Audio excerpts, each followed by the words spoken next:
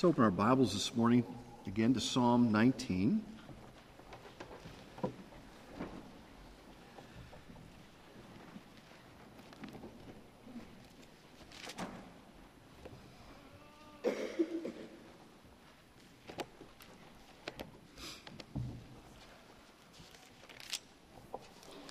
And when we started, I said the psalm divides nicely right into three sections, so naturally we were going to do it in four sections, because this section in particular is just, there's just too many things in here to touch on them lightly.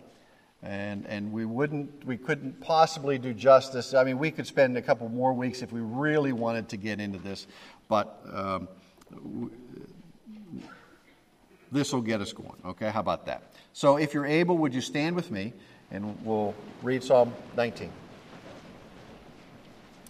Heavenly Father, we ask that your Holy Spirit would come upon us. Open our eyes, open our minds and hearts, that we would have understanding, that we would see your word, and not just see it and hear it and read it, but, Lord, that it would come and dwell within us, that we would live it in all aspects of our lives. We ask this in Christ's name. Amen. So this morning,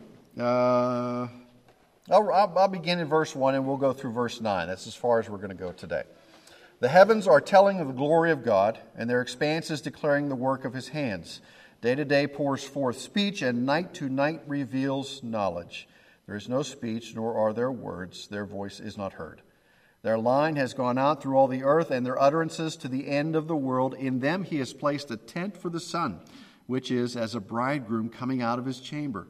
It rejoices as a strong man to run his course. Its rising is from one end of the heavens, and its circuit to the other end of them, and there is nothing hidden from its heat. The law of the Lord is perfect, restoring the soul. The testimony of the Lord is sure, making wise the simple. The precepts of the Lord are right, rejoicing the heart. The commandment of the Lord is pure, enlightening the eyes. The fear of the Lord is clean, enduring forever. The judgments of the Lord are true. They are righteous altogether. This is God's inspired word for us today. So please be seated. It is the authority and the sufficiency of the Word of God, which is our topic this morning, and our topic from really the very first sections of this 7 through 9 here. The Scripture says itself that it is a light unto our path. We believe it is the Word of God. We believe it is inspired. We believe it is without error in its original autographs. I mean, it used to be good enough that you can say, I believe the Bible. And everybody knew what you meant. But now you have to qualify with all these other things. Well, you believe the Bible. Do you believe it to be inspired? Well, yes, because Paul says in Timothy, it is God-breathed. Okay? Do you believe it to be without error? Well, yes. You mean this one? Well, in the original autographs, without error. But we believe that the Holy Spirit has preserved it sufficiently for us today, that what we have here in most translations is a very good translation, very solid, very close as possible over these years to the original autographs. Well, do you believe it to be the literal Word of God? Well, I don't believe in wooden literalism. I mean, there's different genres of literature in Scripture, that's obvious. There's poetry, and there is poetry, what we call poetic license, and descriptive things like that. So there are allusions and illustrations and things like that. So you take those things within the context of the type of literature that they are. It is not a history book, although there is history. It is not a poetry book, although there is poetry. It is not a song book, even though there are songs. It is not a book of law, although there are laws. There's not a book of prophecy, although there is prophecy. It is a book about Christ. From beginning to end, and you go, well, Rand, there are a lot of things in Leviticus. I don't think Christ is in there. Well, you have to read it real close, okay? Read it real close. But so we believe in the Word of God. We believe that when the Word speaks, we are commanded to listen. I mean, this is what we're here for. It's not like, oh, well, yeah, I know the Bible says, but I believe, that's trouble. Okay, that's trouble. Because what Randy believes really doesn't carry any weight if it's based upon what I simply believe. Okay? It must be rooted in the Scripture. It is what we are to believe. It is how we are to behave, how we are to live. It is the message we proclaim. The Bible claims to be the very Word of God, and it does so in a very clear and unambiguous fashion. The Old Testament writers refer to what they wrote as the Word of God over 3,800 times. They say, listen to the Word of God. The New Testament writers quote the Old Testament as the Word of God 320 times and refer to the Old Testament over 1,000 times. They're quoting the Old Testament. Jesus himself claims that both the Old and the New Testaments are inspired by God. But, as we know, not everybody believes this. In fact, many people, and some even within the church, go to great lengths in their attempts to disprove that this is a reality. Now, we all kind of have an idea of these things, but I just made a mishmash of a list. Okay? And I'm not going to expand on them. I'm just going to kind of reel them off. A couple I'll elaborate on because you might not have never heard of them. So here are groups and ways that people have attempted to discount the Scripture as we have it. You have the Mormons, the Jehovah's Witnesses, the Christian Science, the Unitarianism. You have some really bizarre cults. And usually cults use portions of the Bible or come right alongside of it and then diverge at crucial areas, especially at the person and work of Christ. They often want to add to the Word of God. Some groups will have their own translations. The Jehovah's Witness has their own translation, okay, and they they do very poor translation work there. You have a group, Open Theism. It's a view that starts with a denial that God perfectly knows or controls the future. Basically, He doesn't know any more about the future than you or I. Okay. Now, frankly, is that the God of Scripture? I don't find Him there. We have the new perspectives on Paul, which want to assault the New Testament understanding of the doctrine of justification. From the 70s and the 80s and the 90s, we have a group called the Jesus Seminar who basically wanted to determine what are the true words of Jesus, and they threw out everything except like 2 verses in the Sermon on the Mount. Okay, a bunch of academics. So we can really trust academics. Sometimes. We have higher criticism, the German liberalism that really kind of snuck in from the late 1800s and 1900s, snuck into the seminaries and to the denominations and to the colleges, and really we're still kind of dealing with that. When I went to seminary in Pittsburgh, it was still steeped in kind of the German literalism. We have the neo-orthodoxies that said, well, the Word it might be good for us. We better pay attention to the Bible. There might be something there for us. Okay?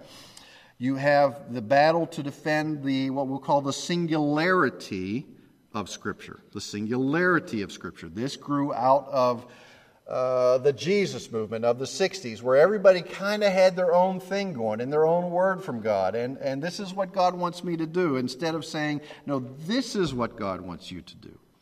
You have psychologists and pragmatists who say, well, that just doesn't really work in real life. And maybe Scripture has something to add to human wisdom. Now, that's trouble. More recently in the church, we have groups that want to attack the Bible and its clarity and its ability for us to comprehend it. Okay? They deny what's called the perspicuity of Scripture, the clarity. Oh, we believe these things, we believe these doctrines, but we just can't explain them. Okay? Well, there are certain doctrines you can explain. Okay? But you have to hold to them, and because they are foundational in what we believe.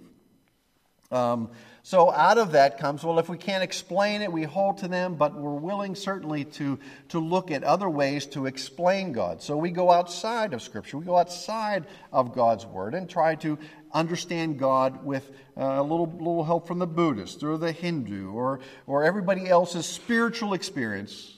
We try to add it to give us clarity on what Scripture says. I just said it was a mishmash, okay? So let's look at enough about those who don't believe in Scripture. Let's look at what Scripture says from Psalm 19. Now, from these, what we have here In the first 6 verses of the psalm, remember that God reveals His glory in creation. He reveals His existence and who He is in His created world. And then last week we had a little introduction to the moral absolutes of the Lord as they're revealed to us in His Word. And then we had just a little peek at what comes in 7, 8, and 9. So in 7, 8, and 9 we have 6 statements, or 6 characteristics and 6 effects. 6 characteristics and 6 effects. The 6 characteristics of Scripture are: it's perfect, it's sure, it's right, it's pure, it's clean, and it's true. That's what it says here. The effects are: it restores the soul, it makes wise the simple, it rejoices the heart, enlightens the eyes, endures forever, and as an addition, they are all together righteous, in the sense that they produce comprehensive righteousness in the life of the believer. So this is pretty much a comprehensive statement about the sufficiency of Scripture. Now, what do I mean when I say the sufficiency of the Word of God? Well, it's not sufficient to teach me trigonometry. Okay? An entire year of trigonometry was not sufficient to teach me trigonometry. Okay? It is not sufficient to teach me how to drive. But what it is sufficient to teach me how to apply these things in a moral and ethical fashion that glorifies God, that I may conform my life to the things of the Lord, that they look at me as a thinly veiled Christian. When I say a thinly veiled Christian, it should be obvious. Okay, here I am, I'm an accountant. And this is the veil of accountancy over top of me, but you ought to be able to see right through that veil of accountancy and see, but at his heart and at his soul, he is a believer. And he applies the things that he does in his profession in a manner which glorifies and praises our Heavenly Father. Okay, so that's what we mean by this. It is sufficient for us to know these things. All that God wants us to know is here about Him, about our sin, about our salvation, and about how we are to live. That's why at the end in Revelation, the Spirit prompts John, and John writes, don't add anything to this book. In fact, you're going to be in big trouble. You start adding other things, and you go, well, Randy, isn't that what the blank pages are for in the back? Again, no, it's not. Okay, you cannot add to the book. Okay, it is here. This is it. It's the cartoon of the guy, and he's sitting at his desk, and he's got his pen out, and he's going back and forth, and somebody comes by and says, oh man, are you underlining the stuff that's really important? And he says, no, I'm crossing out the stuff that doesn't apply. No. It all applies, whether we like it or not. And there's nothing that should be added or taken away from it. And they're very hard things for us in there, but yet they're there for us. So everything that the human heart longs for can be answered in Scripture. You long for transformation. The Word of God can transform your life. You long for wisdom and discernment. You long to be able to sort out the issues of life. The Bible is able to make you wise. You long for joy. You long for a sense in your life of settledness and happiness and peace. The Word of God is able to do that. You long to see and understand the difficult issues of life. You long to make sense out of things. Now, I don't say these things come like this. Okay? Sometimes when we pray and we're in the midst of these types of questions, Lord, I have no joy in my life. Lord, what is it that you're doing? I'm just struggling here. Can't you do something? And sometimes when we pray, the Lord brings those things to us. Other times it is a process. It is a process of learning and understanding His Word and having it dwell within us. Okay, you long for something that is constantly righteous. You long for something that is pure in your life. You can find it in God's Word. So let's look at these 6 statements, and today we're only going to look at the first 2, and next week we will look at the next 4. So verse 7, the law of the Lord is perfect, and its effect is restoring the soul. This passage here, and the way that it is structured here, views Scripture as God's law for us. It's almost as if He is the manufacturer and He has written a manual for us. Okay? God went and He formed us and shaped us, and He said, I'm going to give you instructions on how you are to live. Now, some of us, when we open a package to put something together and the instructions fall on the floor, we just look at them, okay, and we go about it, okay, and then we wonder why we're halfway through and it just doesn't look like a picture, okay? And then we have other people who are, they get the manual out, and they lay out all the nuts and bolts and the pieces. Judy and I did a project together. We put together a TV stand, and it was perfect. It was perfect. Why? Because she had the manual, and I had the screwdriver. Okay? And she told me which screw to put where, and the thing is solid as a rock. Now, it doesn't work out if I do it by myself. Okay? This is God's Word on how our lives can be lived to the fullest, because that's why Christ came, that we might live to the fullest as defined by His Word. Okay, not as opposed to defined to the rest, as opposed to what is defined by the rest of the world. The fullest is defined by His Word. So the law of the Lord is perfect. Perfect, not as opposed to imperfect, but perfect as referring to not incomplete.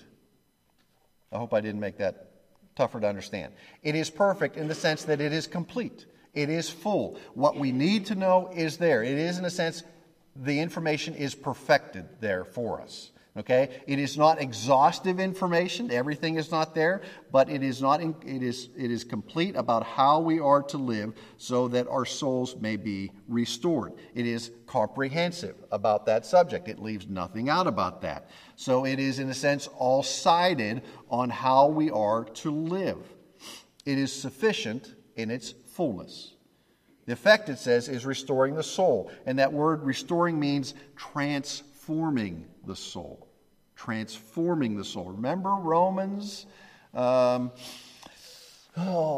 chapter 12, verses 1 and 2. Do not be conformed to this world, but be what? Transformed how? By the renewing of our minds. And where do we renew our minds? In the Word of God. In the Word of God. Don't ever think there's anything that can come close to the power of the Word of God. So the Bible is perfect in that sense. It is comprehensive. It is all you need for total transformation. It is all that you need for conversion. It is all that you need for restoration and regeneration, for spiritual birth, for sanctification. It is all we need for those areas. And the Word of God provides this for us. Now, obviously, things are brought through the Holy Spirit, etc. But let's look over at 1 Peter, if you would with me. 1 Peter chapter 1.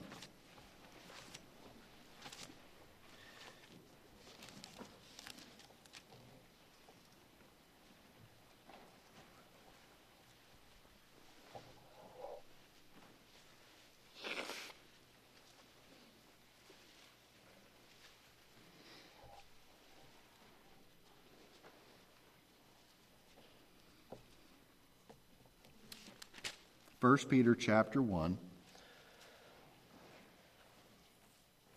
verse 23. And we're going to look at a couple other places here in 1 Peter in just a moment.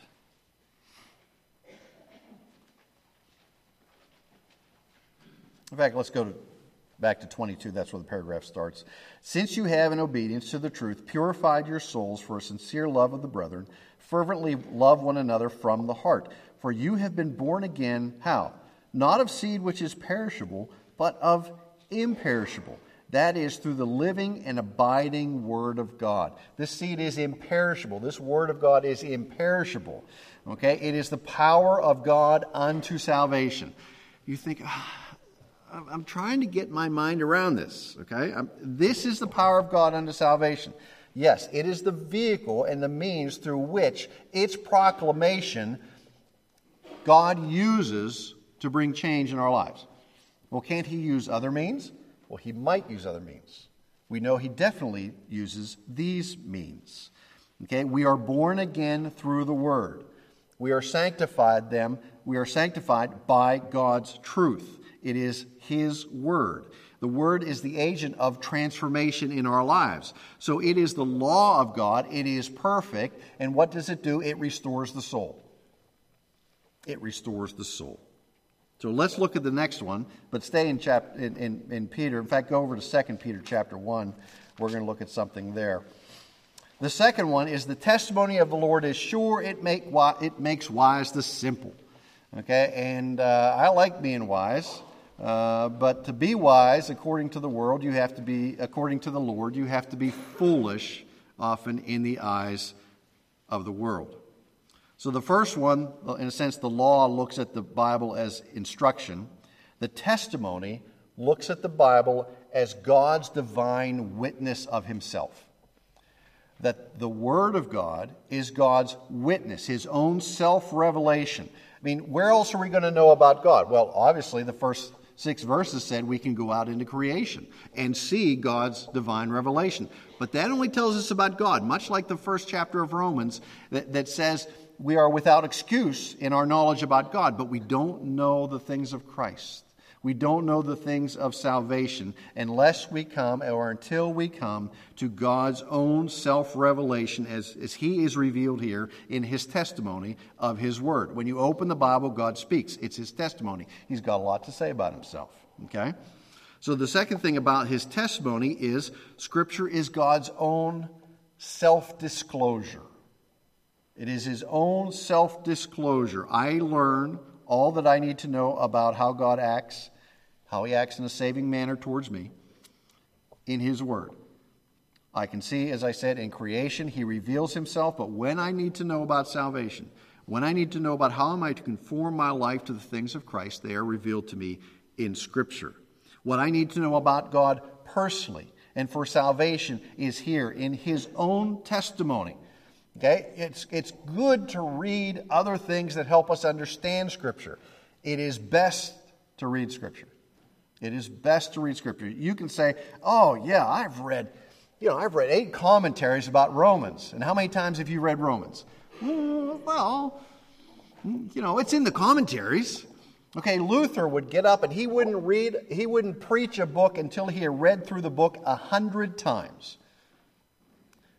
Have you read through any book 100 times? Book of the Bible. You say, well, Ray, that was before they had television and the internet. I mean, what else was he going to do? Okay? Pick a small one. Okay, pick Philemon, read it 100 times. Pick Jude and read it 100 times. Okay? It will be so steeped within you. It will fill your mind and your heart. And Luther said, I've got to have that before I can stand up in the pulpit and declare it. I have to understand every little bit of it. Well, Scripture is the testimony of the Lord. It is sure in a world of things that are not certain. It is sure in a world of things that come and go. It says, don't be tossed about by every wind and wave. Okay, you've got to stick to the things which are sure. Okay, we're in 2 Peter chapter 1.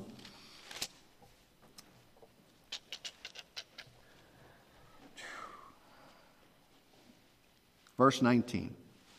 Now remember, Peter, what kind of experience did Peter have with James and John and Jesus? Okay, up there on the mount, it was the mount of, what do we call it? The Mount of Transformation. Up there, and what happened? You see Jesus and who else was there? I'm blanking.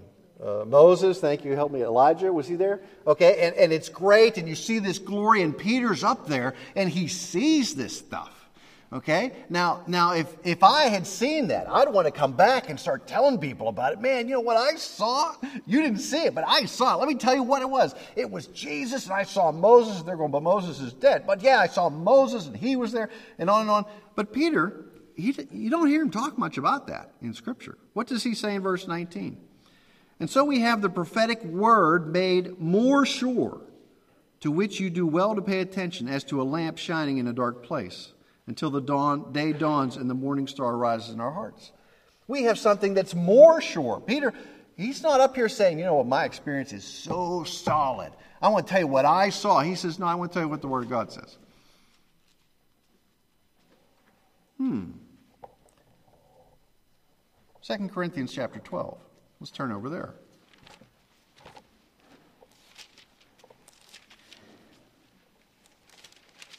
Some people would have thought that Peter's experience was greater. I mean, well, don't you? Frankly, we like to hear about people's stuff. Okay, I like to hear when they see something cool. I like to hear when something big happens in their lives. Okay, because it's personal and there's this touch. And when you begin to talk about something that you saw, imagine the excitement that Peter would have had in his heart sharing about what went on up on the mount. Okay, but he says, I've got something more sure about that. And when he says something more sure, he's saying, what could be more sure than my experience? God's self-testimony, his witness to himself. That is even more sure. I might misunderstand my experience. I might misinterpret my experience. This is God's communication to us. 2 Corinthians chapter 12. This is Paul. Boasting is necessary, though it's not profitable. Paul doesn't like to talk about things that happen in his life. But I will go on to visions and revelations of the Lord. I know a man, Christ, who 14 years ago, whether in the body I do not know, or out of the body I do not know, God knows, such a man was caught up to the third heaven. Paul's talking about himself here. Okay? Now the third heaven. The first heaven, if you walk out there and look up at the blue sky, first heaven. Second heaven, you look up at the stars and the planets. That's the second heaven. The third heaven is where God dwells. Okay, that's how it is structured here. And I know how such a man, whether in the body or apart from the body, I do not know, God knows, was caught up into paradise and heard inexpressible words which a man is not permitted to speak. Do we hear Paul talk about this event much? I mean, is he making this part of his regular testimony to every church that he goes to? Let me tell you, I was up in the third heaven. Now, I can't talk about it, but I was there. Okay, I got the secrets from the Lord, just me and him. No, that's not what Paul says. He doesn't go there. Why? Because it was only his experience. This experience is not repeatable. This experience is not be shared by anybody else. Peter and Paul are basically saying the same thing. I could have boasted in these experiences, but what am I going to boast in? God's self-witness to us. Because why? It is sure, it is unadulterated, it is not left to our own interpretation. God says, I am this way. Oh, but I think he's this way. Wrong. He says, I am this way. Now, just recently, when I say recently, in the past couple of years, there have been a couple books about people who've gone to heaven and come back. Okay? And I'm only going to focus on one because if you've read the news about this, you know there was a recantation. The author recanted the book. And it was a little boy, and he died, and it was the boy who came back from heaven. Okay, and then there's another one who said, I don't know, another book about a boy who went to heaven. Well, this one, has been selling and is making money, but what it was the dad who basically said, son, this is what's going to happen, and we're going to write this book, and began to put thoughts in his mind, and the boy went, yeah, and on and on. And this is, the mother really never bought into this, but it was selling, and so I'll just read a quote here. The decision to pull the book comes after Alex Malarkey, that's his name, wrote an open letter to Lifeway and other retailers. He says, I did not die. I did not go to heaven, Alex wrote. I said I went to heaven because I thought it would get me attention. When I made the claims that I did, I had never read the Bible. People have profited from lies and continue to. They should read the Bible, which is enough. The Bible is the only source of truth. Anything written by man cannot be infallible. Okay? Now here, what we have is something that people bought into. And I've read books about, they're called near-death experiences. And you have people who die, and the last one I read was about a neurosurgeon who had no belief at all. Okay? And he had this terrible disease that came upon him suddenly, and he was out for a period of time and saw all these things and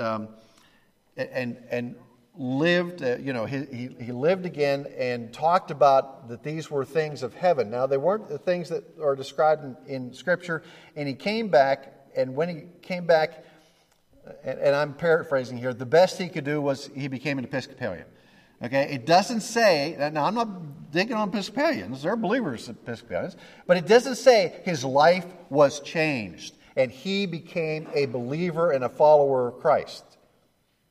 He decided that he would look into it more, and the vehicle for that was the Episcopalian Church.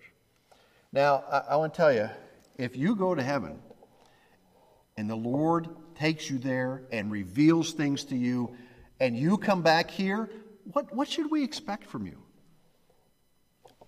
Bam! I mean, you've seen it. Your life is completely changed. You ought to be Joe Saint, okay? Because you know what awaits. You know the truth, and the truth is found here, and it has been elaborated to you for whatever reason. That's not what happened to this guy, and I have very small experience in these things. That's not what happened to this guy, okay? It's not what happened to this boy. So it was all a fake. Now, just think of all the people who got on board and said, oh, man, the boy's been to heaven and back. No, his experience can be corrupt. What is the one thing that can't be corrupt? It is the Word of God.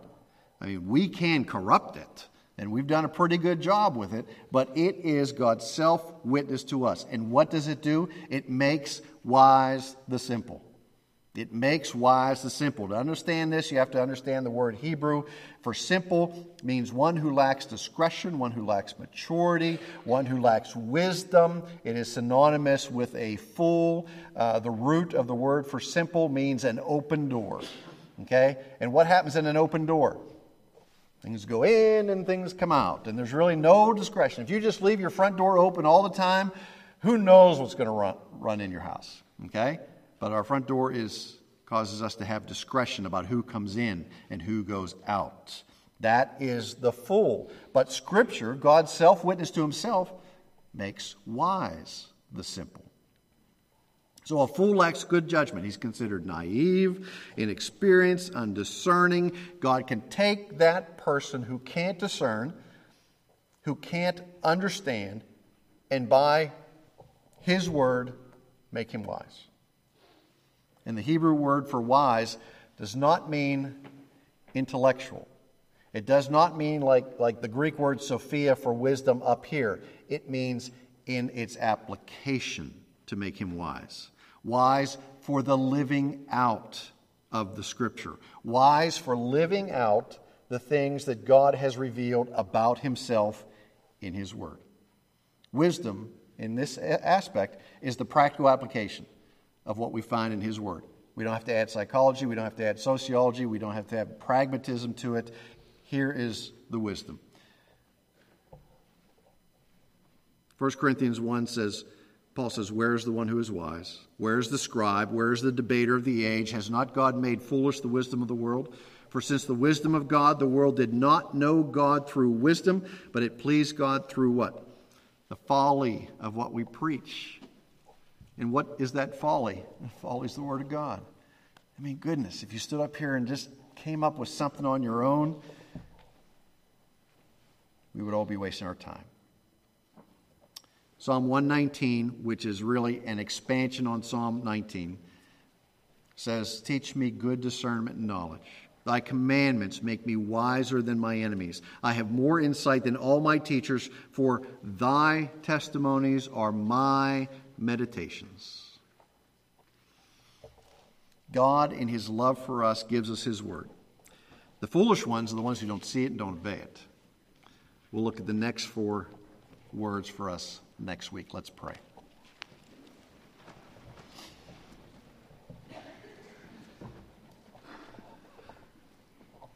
Lord, your word is a lamp unto our feet, a light unto our path. And you not only reveal how it is that we should live, how we should walk, but you reveal yourself in these words. You reveal your love for us. You reveal how much you care for your creation. You reveal that before the foundations of the world, you had chosen us in Christ. That it was your plan that he would come and give his life for us. Not because we were good enough, not because we were something special, but because you had determined it and you loved us. And And as a demonstration of that love, you were willing to give your Son. And he, in his love for you, and in his obedience, and his desire to fulfill your plan and his love for us, came into this world and took on the form of a man, gave his life on a cross. It doesn't end there, Lord. We know that because on the third day, that grave was empty. And it is that power, the power that raised Christ from the dead, that is at work within each of us today, within each of those who belong to you. It is that power that's available to us.